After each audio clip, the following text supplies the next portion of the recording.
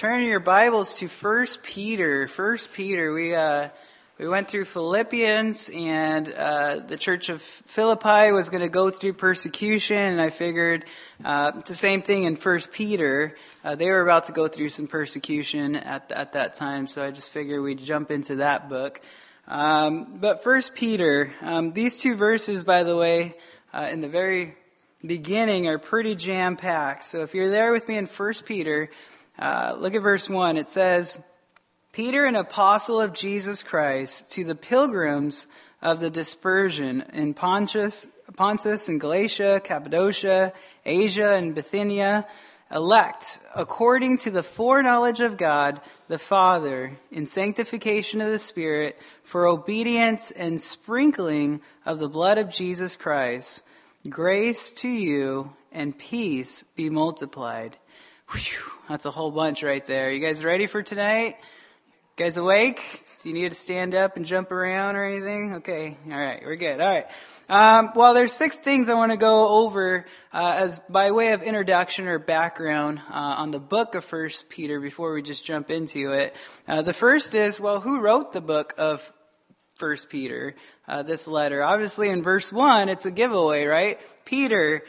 Peter is the one who wrote this letter, 1 Peter, and there's a lot of talk about Peter. We could talk all day about, there's a lot of stuff about him, but I wanted to highlight 5 things about Peter. First of all, he's a fisherman. And Peter was a fisherman with his brother Andrew on the northern shore of the Sea of Galilee. And in the city of Capernaum, Peter was originally from the city of Bethsaida, which is north of Capernaum, according to Matthew 4:18 and Luke chapter 5 verse 3. And second thing we learned about Peter is, well, he had a spouse. He had a wife. Very interesting. Not a lot of people know that, but according to 1 Corinthians 9:5, Paul tells us that Peter had taken his wife on some of his missionary journeys, which is pretty neat. So in fact, in Luke chapter 4, verse 38, we're told that while in Capernaum, Jesus actually healed Peter's mother-in-law. So obviously if he had a mother-in-law, that means his wife's mother. So yeah, right? There we go. So the third thing we learn about Peter is he was a preacher. Peter was a preacher. Peter is this fisherman guy who is that ready, aim, fire type guy, right? He's the first to make any comments. You guys know anybody like that? Where there's just something happens and all of a sudden you just look at them and you know they're going to say something, right? That's Peter. He's that type of guy.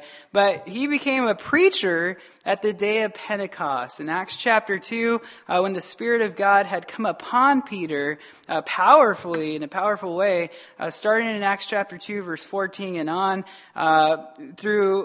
he's just preaching on the death and burial and resurrection of Jesus Christ. And 3,000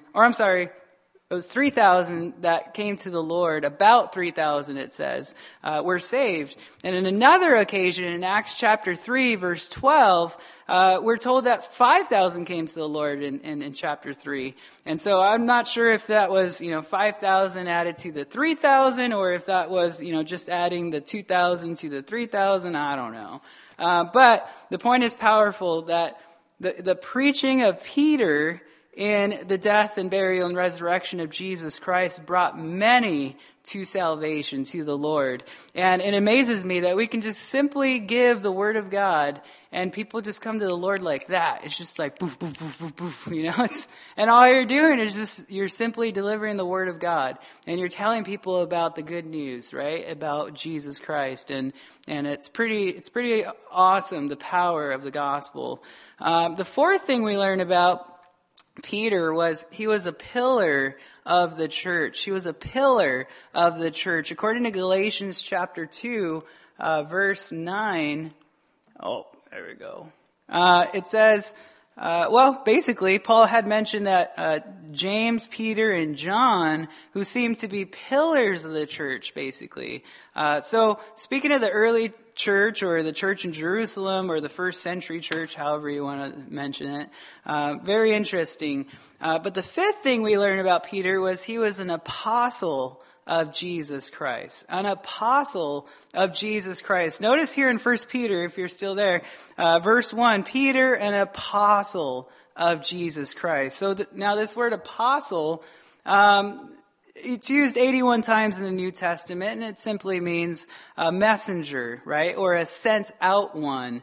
And in a really broad sense, we're all apostles, right? Because we've all been sent out with the Great Commission, Matthew 28, right? To go therefore and to preach the gospel, right? So we've all been, we're messengers of the gospel, if you will, and we're sent to go and proclaim the gospel. So in a broad sense, we're apostles, but Peter was not an apostle in a broad general sense. In a very specific sense, he was an apostle, right? It was actually a specific calling on his life from the Lord Jesus Christ. So Peter was one of the 12 apostles. In fact, in 4 separate occasions, Matthew, Mark, Luke, and the book of Acts, the 12 apostles are all listed, and interesting that Peter is always the first one mentioned. Interesting, huh? And or not, I don't know. I thought it was interesting. My wife likes to challenge me on stuff. She's like, "Oh, you think you know it all? Who's the 12 apostles?" And I'm like, and I'll name them, but I never get, Peter first. So that's something I'm working on. So I got to learn that one.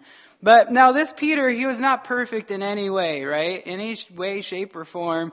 He had problems. You guys remember there on the Mount of Olives, in the Garden of Gethsemane, that the religious leaders, they're coming to arrest Jesus, and it was Peter who pulled out his sword. You guys remember that?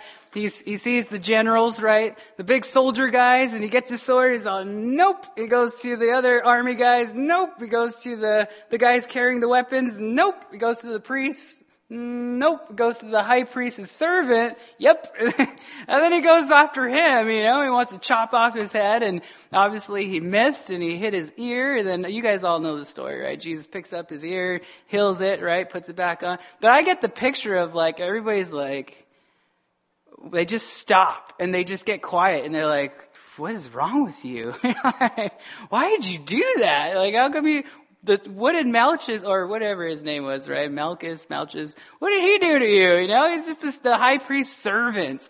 He should have went for and then I see Jesus in a sense, and it's almost like Jesus is looking over at him like, Peter, I'm God. Are you really trying to help me right now? Seriously? I think if there's a bird on YouTube where it's all, really? I could just hear that, really? Are you serious? It just doesn't, I don't know. That's our Peter right here, though. And you guys remember, he denied Jesus 3 times. That same night that he was arrested, he was betrayed. Before the rooster would crow, 3 times he would deny Jesus Christ. And this is the Peter who stepped out on the boat and he began to take a few steps and then he just started drowning, right? And that's Peter right here, right? So, friends, Peter was not perfect, but definitely he was used mightily by the Lord. And that means that there's hope for all of us. Amen? Well, a couple of us, right? All of us, right? We're not good, and I'm not perfect, and I think that's where God uses us. He sees the one who says, look at me, Lord, look at my reputation, and look at all my diplomas, and look at all my resume, and then there's the rest of us who are like, Lord, I don't really got much, but if you want to use me, then here I am, and that's who he wants to glorify himself through, right? And it's pretty awesome. But God's not looking for people who are perfect, right? He's looking for, obviously Peter wasn't perfect, right? So what is God looking for? I think he's looking for those who have a willingness, those who are available. In fact, you guys remember in Isaiah chapter 6, verse 8, it says, also I heard the voice of the Lord saying, whom shall I send, and who will go for us? Then Isaiah said, here I am, send me. So there it is. God desires a willing and available heart, not a perfect person, right? And I think that's pretty encouraging for me when I was going through this, where I was like, oh, Lord, I needed that. That's good. So the second thing we want to see by way of background or introduction, if you guys are still with me, it says, what is the key theme of 1 Peter? What's the key theme of 1 Peter? Well, it involves 3 things. Number 1, suffering, grace, and hope. Suffering, grace, and hope. And these three topics are woven throughout 1 Peter, all over the place.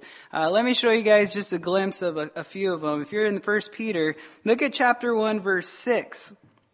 It says in verse 6, "In this you greatly rejoice, though now for a little while, if need be, you have been grieved by various trials." Now look down at verse 11. "Searching what or what manner of time the Spirit of Christ who was in them was indicating when he testified beforehand the sufferings of Christ and the glories that would follow." Look at verse 19 of chapter 2. Go to chapter 2, verse 19. It says, "For this is commendable if because of conscience toward God one endures grief, suffering wrongfully. For what credit is it if, when you are beaten for your faults, you take it patiently? But when you do good and suffer," there's our word, "if you take it patiently, then this is commendable before the Lord." Look at chapter 3, verse 16. Chapter 3, verse 16, it says, "Having a good conscience that when they defame you as evildoers, those who revile your good conduct in Christ may be ashamed." Look at verse 18. It says, "For Christ also suffered once for sins, the just for the unjust, and that he might bring us to God, being put to death in the flesh, but made alive by the Spirit." And then look at chapter 4, look at verse 12. It says, "Beloved, do not think it strange concerning the fiery trial, which is to try you, as though some strange thing happened to you." And in fact, look at chapter 5. Go to verse 8. It says, "Be sober, be vigilant, because your adversary, the devil, walks about like a roaring lion, seeking whom he may devour." So there's no question about it. In fact, there's 16 times in this letter, the idea of suffering, trials, and tribulation is mentioned throughout this letter. So obviously it's a key theme. It's just a reoccurring thing happening here. But the good thing is, so is God's grace and so is God's hope. And obviously we don't have time to go through it, but it's throughout all of the letter of 1 Peter. So Peter is encouraging these believers who are suffering persecution, and eventually they're going to suffer mass persecution, and Peter's saying, hey, stand strong in the grace of our Lord Jesus Christ. Okay, they're going through persecution, but guess what? Nero in 64 AD, you guys remember he burnt Jerusalem down, he burnt everything down, he blamed it on the Christians, started a big persecution of the Christians, and he did some horrible stuff. He literally put them to the stakes, he burnt them on fire, he did horrible stuff, he cut their stomachs open, and they would rip out your insides and throw a cat in there and just close it up and watch it rip you apart. And I could go on, but it's what ISIS does today, right? We've got the Muslim terrorists, and it's exactly the same type of stuff. But the Bible says, don't rejoice in iniquities, right? That's the downfall of another. That's when the hurt of another. And those who rejoice in iniquity, that's exactly what these guys do. And that's what Nero was doing back then. And it was a sad time. But what does Peter say to these guys? He knows all the stuff that's happening or gonna happen. And yet he says, and to you too, if you're a believer and there's persecution coming, you know for sure there's persecution coming down the road for, your best friend or your family who's Christian, and you're going to be the last person to talk to them, what do you say to them? Obviously, you're not going to say, oh, it's just, nothing's going to happen, everything's going to get better. I mean, let's just, what are you going to tell them? Well, this is what Peter told them. He said, be strong in the grace of Christ Jesus, because that's their hope. They were getting persecuted in all areas, and Peter encourages them to stand strong in the grace of the Lord. And that's how we rise up, church, right? We recognize what God did for us, right? The greatest demonstration of love on the cross, right? That sacrificial his love for us was it was amazing. And so that led us to salvation, and that continues to keep us, right? We continue to look back at what he did, and we continue to look forward at who he is, and we're continuing to grow and mature in that love, and that's what we keep rising out of everything, right? So let me explain this a little further. In 1 Peter, if you're there in chapter 1, look at verse 3. It says, "Blessed be the God and Father of our Lord Jesus Christ, who according to his abundant mercy has begotten us again to a living hope through the resurrection of Jesus Christ from the dead." In fact, look down at verse, go to 13. "Therefore gird up the loins of your mind and be sober and rest your hope fully upon the grace that is to be brought to you at the revelation of Jesus Christ." In fact, in chapter 5, look at verse 12. It says, "By Silvanus, our faithful brother, as I consider him, I have written to you briefly, exhorting and testifying that this is the true grace of God in which you stand." And so there it is again. He's encouraging them, guys, you're going through persecution, I understand, but it's the grace of God in which we stand. He is our hope, right? And so like the believers receiving this letter, we too experience trials and tribulation and persecution, but we also need to encourage one another that in the grace of the Lord Jesus Christ, right? And not just for eternal life, but we need God's grace for every moment of every day in our life. The right now, right? The today, we need God's grace because we have that assurance, right? As believers, our eternity is set by grace, but we need his grace today. And because that's our living hope, he's Jesus Christ, right? And therefore we are more than conquerors. And we overcome all the suffering, the trials, the tribulation, the persecutions, because our hope is in Jesus Christ. Amen? Church, amen? And like the old hymn that we just sang, actually, they did a better job right here. So I'm a little tempted to sing it, but I'll read it. It says, "My hope is built on nothing less than Jesus' blood and righteousness. I dare not trust the sweetest frame, but wholly lean on Jesus' name. On Christ the solid rock I stand. All other ground is sinking sand." Oh, I love that song. I didn't even tell them about that, but it's like they knew. I don't know how they do that, but that was pretty cool. But let's look at the where. Where was this book written? Number 3. So turn to 1 Peter chapter 5. Where was this letter written? Are you ready for this? So you guys are going to be shocked.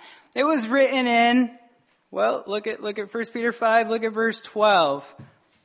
It says, "By Silvanus, our faithful brother, as I consider him, I have written to you." So he's writing this letter, but where is he writing it from? "Briefly exhorting and testifying that this is the true grace of God in which you stand." And here it is, "She who is in Babylon."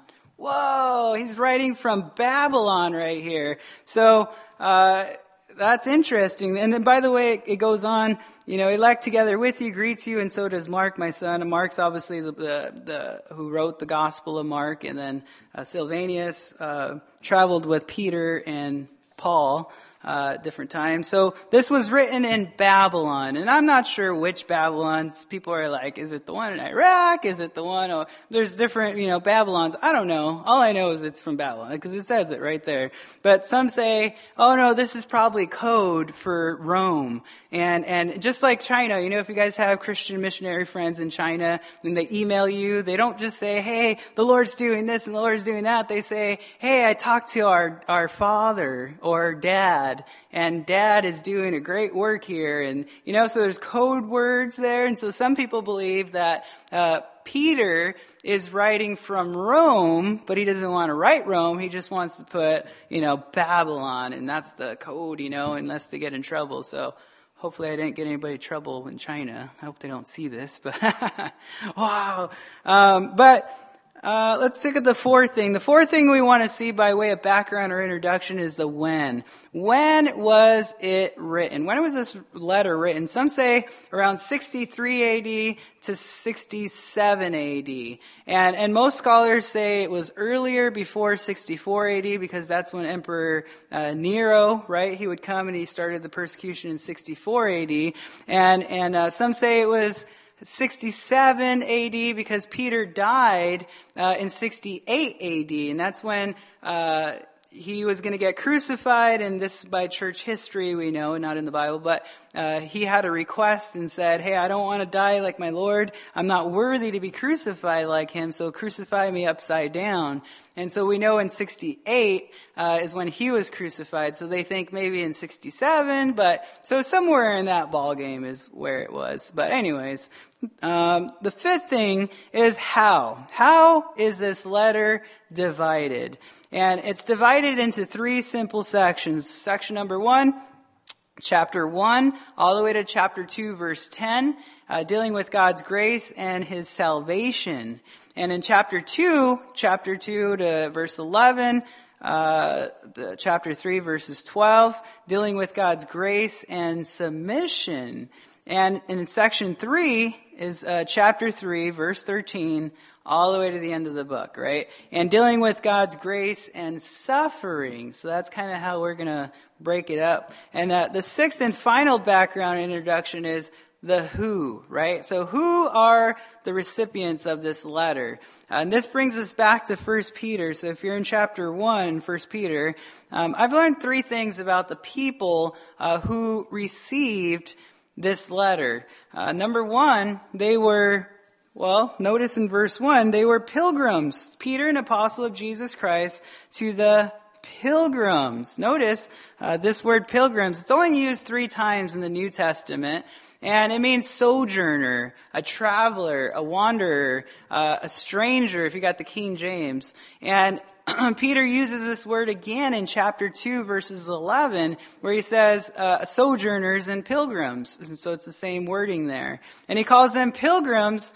It's because they were going through great persecution and great suffering and great trials at the time. And Peter is encouraging them because he says, listen, pilgrims, right? You're just passing through. You're just passing through. And don't worry about all the persecution and the trials and all of that stuff. And I know personally that when I go through a trial, or through tribulations, if you will, it's easy to get your eyes off of the Lord, right? Hebrews 12:2. It's easy to just not look to the Lord and just like, I just want to veg out and watch TV, or I want to do this, or I want to do that, and you get caught up in maybe work instead, or you get caught up in relationships, or you get caught up with family. Those are all good and great, right? I'm not saying anything bad about that, but understand when it's all going to fall apart, right? And it's not going to last. And what is going to last is really our home. Our home is in heaven. Our eyes are on Jesus, right? And although that all falls apart, it all stops, you don't stop, right? If your eyes are on your family, if your eyes are on the things of this world, if whatever it is, right, then you're going to fall apart with it. But our eyes, guys, our citizenship, Paul says in Philippians, is, well, in fact, it's right here, Philippians 3:20. It says, for our citizenship is in heaven, for which we also eagerly wait for the Savior, the Lord Jesus Christ. So listen, family, no matter what you're going through, no matter, how tough it may seem, no matter whatever it is, right? Whatever you're going through, relationship issues, or financial issues, or physical issues, understand no matter what it is, we're just passing through. We're sojourners. We're pilgrims, right? We're not living for these things. Our focus is not on these things of the world. Our focus is on Jesus Christ. And no wonder Paul tells us in 2 Corinthians 4:17, he says, for our light affliction, which is but for a moment, is working for us a far more exceeding and eternal weight of glory. And while we do not look at the things which are seen, but at the things which are not seen. For the things which are seen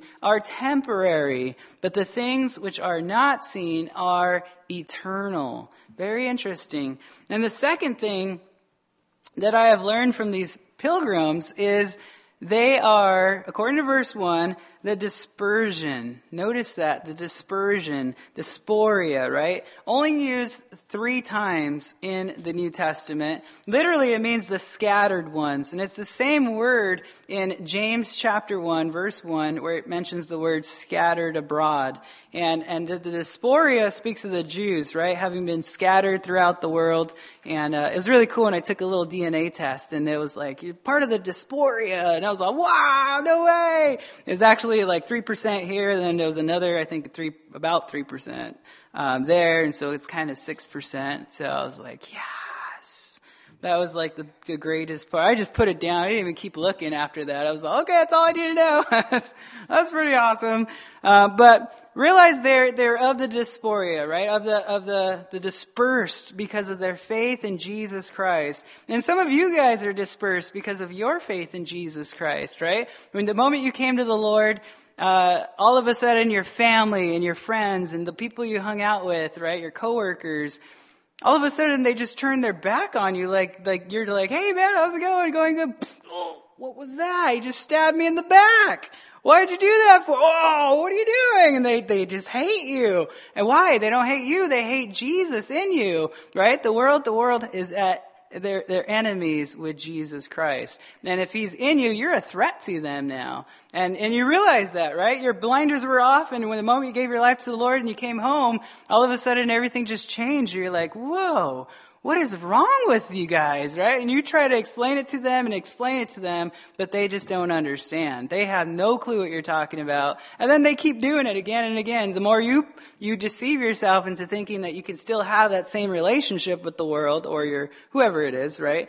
And you keep getting yourself hurt because you keep putting yourself in that same place. So I'm here to tell you, it doesn't work like that, right? We have no fellowship with the world the moment you gave your life to the Lord. And it's sad to say, but it's true. We're not of the world. We're of the Lord. And that's how it is. So, now they're dispersed, right? It took them to the region, called Asia Minor is what we call it, according to verse 1. All of these, provinces are located in Asia Minor. We would say modern day Turkey today, right? So we got Pontus and Bithynia are located in the northern areas of Asia Minor, which is in Turkey. Then Peter mentions Galatia, right? And that's speaking of the central regions of Asia Minor, in the region we would call Posada, right? And in which includes Antioch, Lystra, Iconium, Derbe.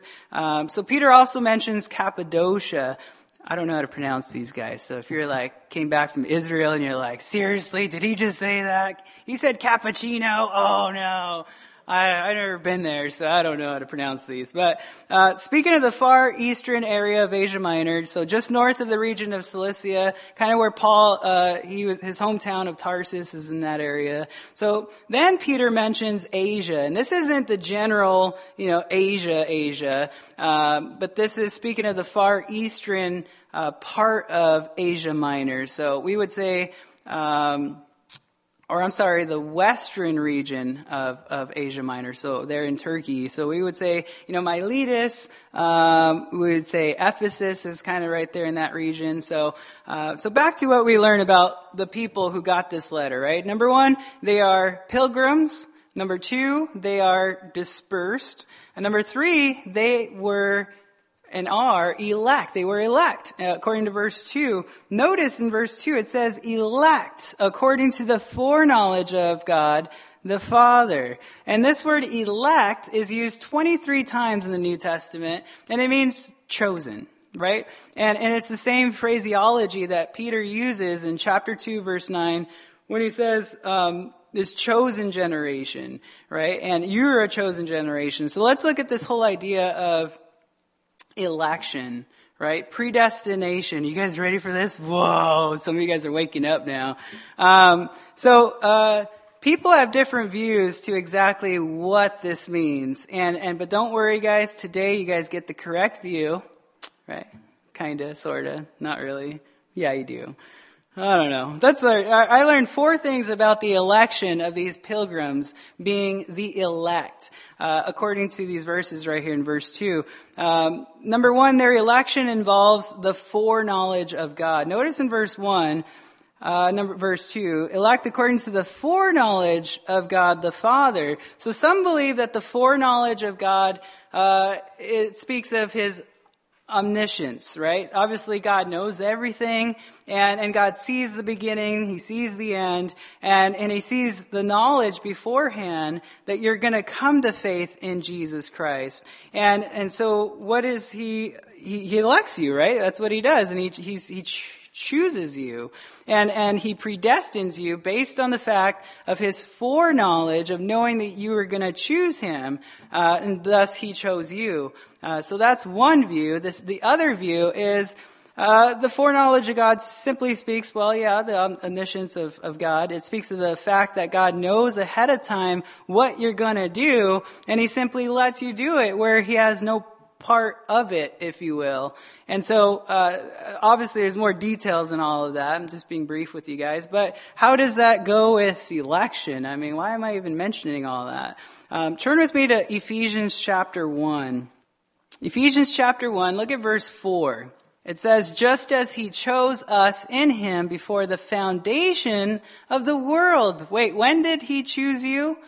Before the foundation of the world, that we should be holy and without blame before him in love, having predestined us to adoption as sons by Jesus Christ to himself, according to the good pleasure of his will. Obviously, the children of Israel are his chosen nation, right? His chosen people. Yet we, Gentiles, have been grafted in, if you will, and thus, we are adopted in that sense. So God chose you, God elected you, God predestined you. When he predestined you, not the moment you gave your life to the Lord, but the moment he created the world, he predestined you. Interesting, from the foundation of the world. And it was all according to his will. And turn with me to Romans chapter 8. Romans chapter 8, to your left. God is in control of everything. He elects, he chooses, he predestines. According to Romans chapter 8, look at verse 29. It says, for whom he foreknew, he also predestined to be conformed to the image of his Son, that he might be the firstborn among many brethren. Moreover, whom he predestined, these he also called, and whom he called, these he also justified, and whom he justified, these he also glorified. And so, wow, so is God in control or what? Obviously he is, right? Does God elect? Yeah. Does God predestine? Yeah, he definitely does. Jesus said in John 15:16, he says, you did not choose me, but I chose you and appointed you that you should go and bear fruit, and that your fruit should remain, that whatever you ask the Father in my name, he may give you.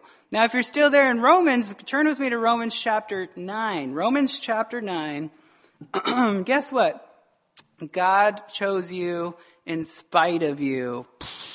Right? He didn't choose you because of how wonderful you, and I love you guys, by the way, right? Don't get me wrong. You guys are all dressed up pretty nice tonight, but he didn't choose you because of who you are, right? Even though you're wonderful, but, check this out. Romans chapter 9, look at verse 10. It says, for this is the word of promise. At this time I will come, and Sarah shall have a son.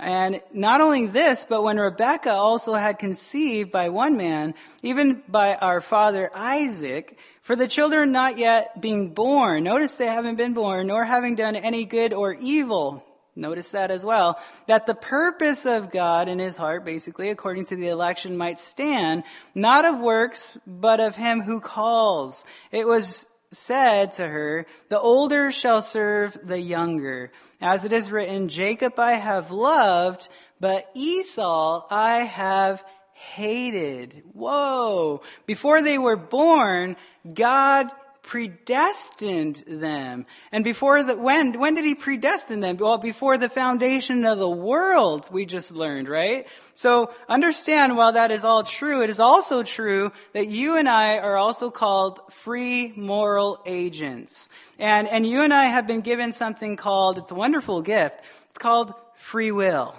You and I have, right? And according to Romans chapter 10, verse 13, it says, for whoever, notice the whoever part, whoever calls on the name of the Lord shall be saved. And in fact, in Mark chapter 8, verse 34, it says, whoever desires to come after me, Jesus says, let him deny himself and take up his cross and follow me. But notice he didn't say whoever's the elect, right? Or whoever, he said whoever, anybody. It's an open door. In Deuteronomy chapter 30, verse 19, he says, choose life, basically, right? And in fact, in Joshua 24:15, you guys all know that one, right?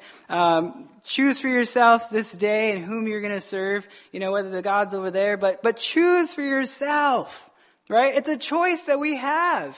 To choose the Lord. In fact, in Deuteronomy 28, verse 1, we see that if you diligently obey the voice of your God, then thus, the blessings. And you can go on and read about all of that and what it is. But in Deuteronomy 28, in verse 15, all the way down, it says, if you do not obey the voice of the Lord, then the cursings, right? All the curses that apply to you. Da, da, da, da, da, da, da, da. And you guys can read the whole chapter. So thus, there is a choice, right? Clearly, you and I have a choice, and you can choose to be chosen. Did you guys know that? You could choose to be chosen. You might say, okay, how do I know if I'm chosen? Well, if you choose to be chosen, then you're of the chosen. Well, how do I know if I'm not chosen? Or how do I know if I'm not the elect? Then just simply choose not to be chosen, and you won't be chosen to be chosen. Right? Did you guys get that? Pretty interesting, huh? So God is sovereign, right? And yet, at the same time, we have a free will. And you don't need to fully grasp this concept, by the way. I know, I'm giving you guys free Bible college material here, and some of you guys are like, what is he talking about? But, it's all free too. Praise the Lord for that, right? But if you try to grasp all this, your head explodes, right? It's just, it's hard to explain. It's hard to understand. I love it how Chuck Smith put it, and kind of put things in perspective for me when I was trying to understand it. But he said, okay, so it's like you guys are in a helicopter, right? We're all in a helicopter. We're looking down, and we see a parade down in the city. We see the buildings and everything. We can see the beginning of the parade. We can see the middle of the parade, and we can see the end of the parade. And yet the people, the spectators, if you will, who are standing there, they only see what's currently in front of them, right? The here and now, what's happening right then and there. And that's all they see. And it's kind of like us right now in the here and now and the time that we're in. And yet God, He can see the beginning of creation. He can see the right now that's happening at our time clock, time zone. But He could also see in the very, very end who's going to choose to be with Him, right? And so when you think about it that way, you're like, oh, okay. And then plus God is outside of time, so obviously He's God and He's pretty powerful, so it kind of makes sense. But it's hard in our human brains to really, grasp any kind of examples to kind of, get to the mind of God. There's nothing on earth to relate to God's mind, so it's really hard. But anyways, so you choose it, God sees it. There you go, right? So back to 1 Peter. Go back to 1 Peter chapter 1. The election of these pilgrims involve these four things. The foreknowledge of God. Number 2, it involves the sanctification of the Spirit. The sanctification of the Spirit. Notice in verse 2, it says, in sanctification of the Spirit. And this word sanctification, You guys can see it right there. There you go.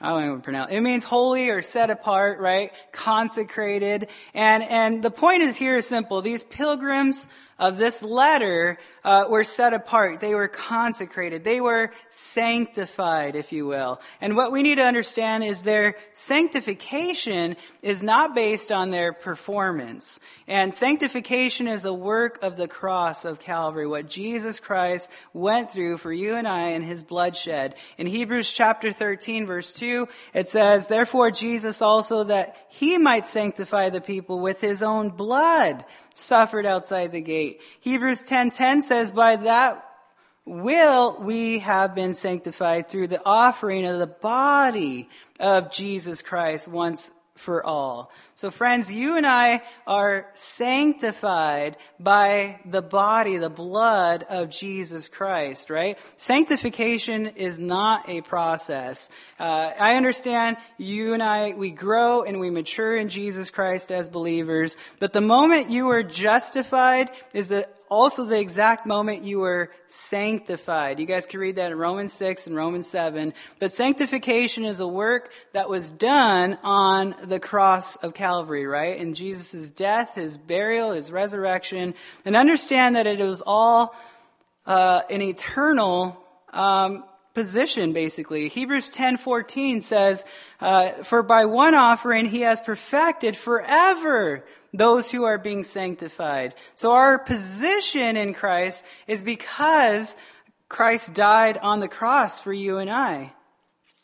Amen? Amen, church? Amen? I'm pretty excited about that. But no wonder we read in Romans 8:38 and 39, it says, Paul says, "For I am persuaded that neither death nor life, nor angels, nor principalities, nor powers, nor things present, nor things to come, nor height, nor depth, nor any other created thing shall be able to separate us from the love of God," which is what? In your own good works. Nope, doesn't say that, which is in your... in Jesus Christ our Lord. So it's all based on what he did and in who he is, and not based on us. Thank you, Lord. I messed up yesterday already, right? I'm not worthy at all. So thank you, Lord, that it's all up to him and his work and what he did upon the cross for you and I. Jesus said in John 10:28, "And I give them eternal life, and they shall never perish, neither shall anyone snatch them out of my hand." So nothing can separate you and I from our relationship with Jesus Christ. Nothing and nothing and nothing, right? Only Christ. And he's who sustains us, who holds us together. So friends, we're eternally sanctified and we are justified, and soon we will be glorified, right? When we have our bodies and we see the Lord face to face. But notice, it's in Christ, it's through Christ, and it's because of Christ. Don't forget that part. It's all about Christ and not about you. Some people get themselves involved and they think that they can accomplish something for the Lord, and they begin to fall back on performance. And the whole point of it is in Christ. When we're not abiding in him, it's a scary picture. You guys can look at, John 15, verses 1, 2, 3, 4, 5, 6, 7. And understand that yes, we've been grafted in as Gentiles, but if the branch is, it's not bearing any fruit, it's not abiding, it's no good for nothing but to be thrown into the fire. And so there's a scary picture for all of us, right? But let's come to the third thing I learned about the election of these pilgrims is obedience to the faith. Obedience to the faith. Notice in verse 2, it says sanctification of the Spirit for obedience and sprinkling of the blood of Jesus Christ. Now, we already talked about the blood of Christ and our position, and because of that, we should be obedient to the Lord. And Romans 1:5, I know I've been saying this a lot, right? I love grace. So you guys are going to hear a lot about grace, by the way. If you guys are tired about hearing about grace, I'm sorry. That's what the Christian life is all about, though, right? We just rely fully on Jesus. So you're going to get it, whether you like it or not. But Romans 1:5, we understand that the only way we can be obedient to Christ is by the grace of Jesus Christ. We can't be obedient in and of ourselves. And so the fourth and final thing that we learn about election of these pilgrims is grace and peace. Notice at the end there, verse 2, grace and peace be multiplied to you. So grace and peace, those are two twins, right, in the New Testament that never, ever, ever separate. They're always together, no matter where you see them in the New Testament. Grace, that's charis, right? 156 times it's mentioned in the New Testament. And obviously it means unmerited favor, getting what you don't deserve. And peace, the eirene, right, mentioned 92 times in the New Testament, and it means rest or tranquility, if you will. And so note carefully that throughout the scriptures, you'll always see grace and peace. You'll never ever see peace and then grace, right? So why? Because you can never receive the peace of God until first you've received the grace of God. And once you receive the grace of God, then you'll understand and know the peace of God, because Jesus is our peace. In fact, in Ephesians, makes it very, very clear that Jesus Christ himself is our peace, right? And so what great comfort that must have been for these believers that are going through suffering and persecution, and they're going to go through all the trials and just literally the fiery trial, right? They're going to go through it. And Peter says, grace and peace be multiplied to you. And in fact, the peace, Paul says in Philippians 4:7, you guys all know this, and the peace of God, which surpasses all understanding, will guard what? Your hearts and your minds through Christ Jesus. And I want to leave you guys with this. John 14, verse 27, Jesus said, peace I leave with you, my peace I give to you. Not as the world gives do I give to you. Let not your heart be troubled, neither let it be afraid. And so I want to just leave you guys with that, right? That the Lord's got us. He knows what he's doing. We're his. And because we're his, we're his. We're his problem in that sense, right? And everything that comes our way, it's his problem. I don't know, take it to the Lord. Nope, take it to the Lord. I'm his, right? And whatever comes our way, he's going to give you the strength to bear it. And what a joy that's going to be, though, guys. I mean, think about it. You see the Christians today. What are they doing? They're not resisting, these terrorists. They're coming up and they're walking. They fall on their knees. They put their head down. They're singing to the Lord, right? They're worshiping the Lord, and they're reminding each other of God's grace, and they're reminding of each other about what God has done for us, right? His peace, and we're going to see him face to face, and we willingly lay our lives down. You see, the moment we come up here, somebody, the government or whoever it may be, if they come up here and they lock us up in here and they start saying, okay, the real Christians, we want you guys up here right now. Ooh, then it got serious all of a sudden, right? I mean, tonight it's kind of just like, whatever, I don't think I'll even remember this message for the rest of my life. Why am I here? But wait until persecution gets real, and then you're going to wish that, you understood every message. And I'm glad we're in 1 Peter, and I'm glad Pastor Dwight's in the Minor Prophets too, because the prophets are crying. They're crying when they're talking. They're talking to the children of Israel, and they're weeping for them to just hear the voice of God. Take heed to God's word, and that you might have life in that abundantly. And so these are it's awesome. And so I encourage you guys, God's grace and God's peace, right? It's all about Jesus, and rest assured, he knows what he's doing. He's in complete control all the time and all the time, right? Amen, church? You guys want to stand up? Let's pray. Father, thank you so much, Lord, for your word, and just what a reminder, Lord, that it's all about you and what you want to do in your church, Lord. Who are we to say anything? We just pray, God, that you would allow us to be available and just have that willing heart like Isaiah, Lord, and just here I am, Lord, use me. And I pray, God, that you would go before us, protect us, and yet give us the strength at that moment, Lord, to just lay down our lives. And we pray for those ahead of time that they would be forgiven of what they do, Lord. Give us that heart, Lord, just like Stephen when he was martyred.